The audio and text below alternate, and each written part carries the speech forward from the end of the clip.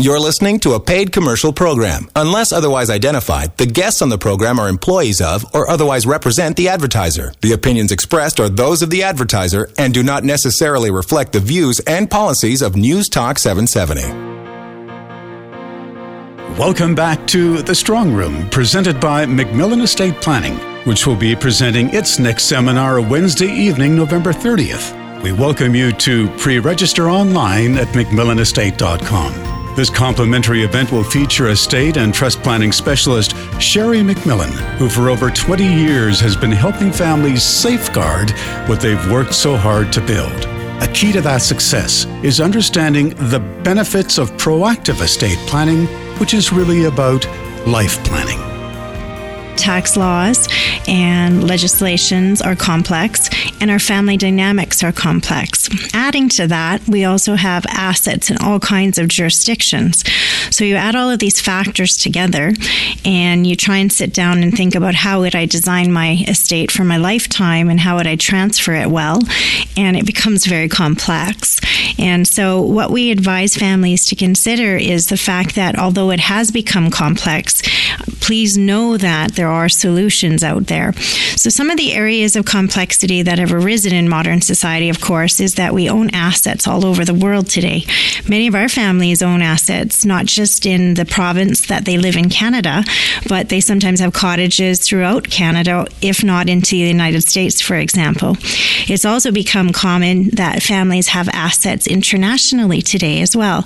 Businesses are growing and expanding, and via internet, for example, people can own interests in businesses abroad very easily.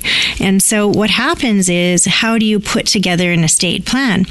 Typically, an estate plan in law would be put together where the assets are. So if you own assets, for example, in California, you would think you'd need an estate plan in California. But you can, thankfully, coordinate and put an estate plan together in your primary jurisdiction that you live in. But you have to bear in mind the rules in all of these other jurisdictions that it might apply to you. Now, not only is it complex because our assets are in various jurisdictions, our children are in various jurisdictions today.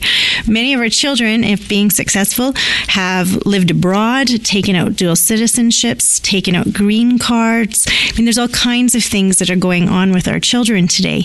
And that complexity adds another layer or a tier of sophistication in our estate. So, if my child lives in the United States, it's not as straightforward as you would think to transfer your wealth to them, because you're now contending with the IRS's thoughts on what they think your child is entitled to. So you're looking at such a multifaceted area of complexities that it is very difficult for people to wrap their mind around how do you bring it all together. And then, of course, the family dynamics as the family structures have changed so dramatically. How true, Herb. I mean, the divorce rates across Canada, I think, are as high as, unfortunately, 55% today in modern society. So that means more than half of us have experienced a divorce in our family unit. And obviously, when we have experienced a divorce in a family unit, one of the primary thoughts in an estate is that we want our estate to remain with the traditional family, the family that it originated with, who created it in the first place.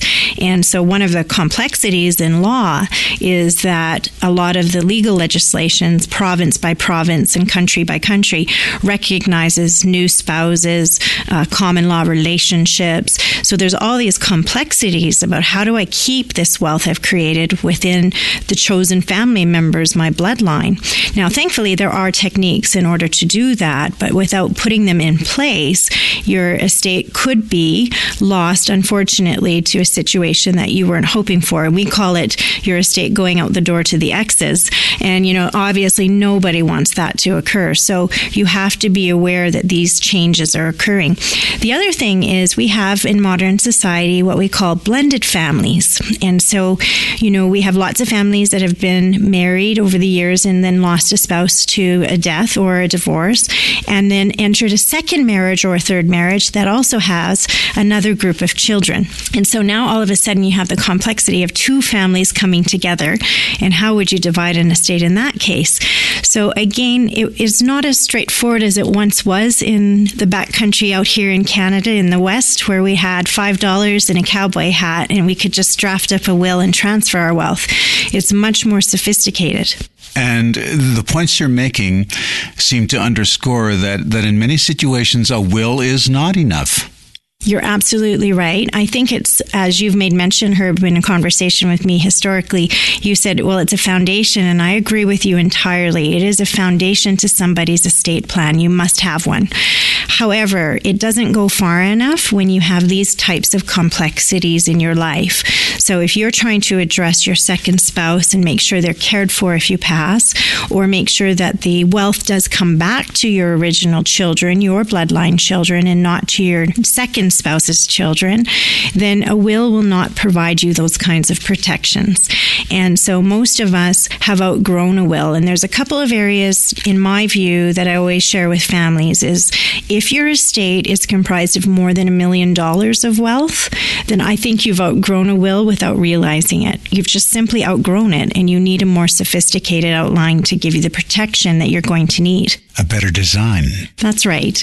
And I think the great part about looking at it in a proactive light is there's a peace of mind that's created, that you have things in order and you've taken care of the most precious thing, which is not your asset base. It's your loved ones. You've taken care of your loved ones by putting this design in place. And most of our families at Complete Estate Planning say that. I didn't realize this is truly just a gift to my family, but it is, because what you've done is you've made it so that ultimately the responsibility where it should be, which is with you who created it, should govern and steward how it's transposed. And it should be done in an effective and efficient and easy manner so you don't create conflict in your family. And by doing it in proactive stances, you can accomplish that. So truly the gift is a kindness to your family because you keep them harmonious. And I'm sure from your vast experience in this field that you have seen the dramatic difference between the disharmony and the harmony, what a difference a truly well-designed plan can make. I sadly have, and we have a saying in the field that you don't really know somebody until you share an inheritance with them. And I think, unfortunately, that is a very valid statement in society. So how much better it is, in my view, to start to be thoughtful, proactive in thinking about where those areas of conflict will arise. Now, most of us already know where those conflicts will arise. And once we get into further discussion with the family, they'll come to light. So I give you a case study, but we more recently was working with a family, and I asked, how do your two sons get along? Well, they don't, and they haven't for many decades. So building an estate plan where they would need to be collaborative, cooperative together is an outright disaster waiting to happen if we were to design it in that manner. So why do that? Let's proactively build autonomy in for those two sons so they can stand alone on their own 2 feet and don't have to have that conflict arise amongst them. And so I do believe by having these conversations in advance, as a parent group, we know our families. We're the ones who do know our families. And so we need that imparted wisdom to come through into the plan, and the plan to be designed in a manner to address those conflicts so they don't arise. We're being proactive, and we're making sure we find the solution before the issue even arises in the first place. We don't want people's expectations to not be met if possible. And so frequently when we've had families designing their estate plans, the communication is equally as important as any tax or legal work that they'll be doing. And so I think families need to know that estate planning certainly is about tax. It certainly is about law, but it's much more than that today.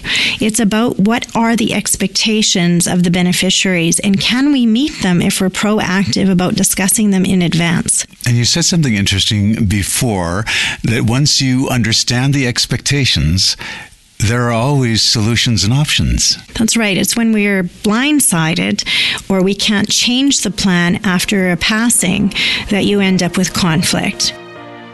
The insights of trust and estate planning specialist Sheri MacMillan. If you'd like to learn more about MacMillan Estate Planning's life and legacy approach, we welcome you to visit our website at macmillanestate.com. MacMillan Estate Planning for Families, bringing estate planning to life. This is The Strong Room.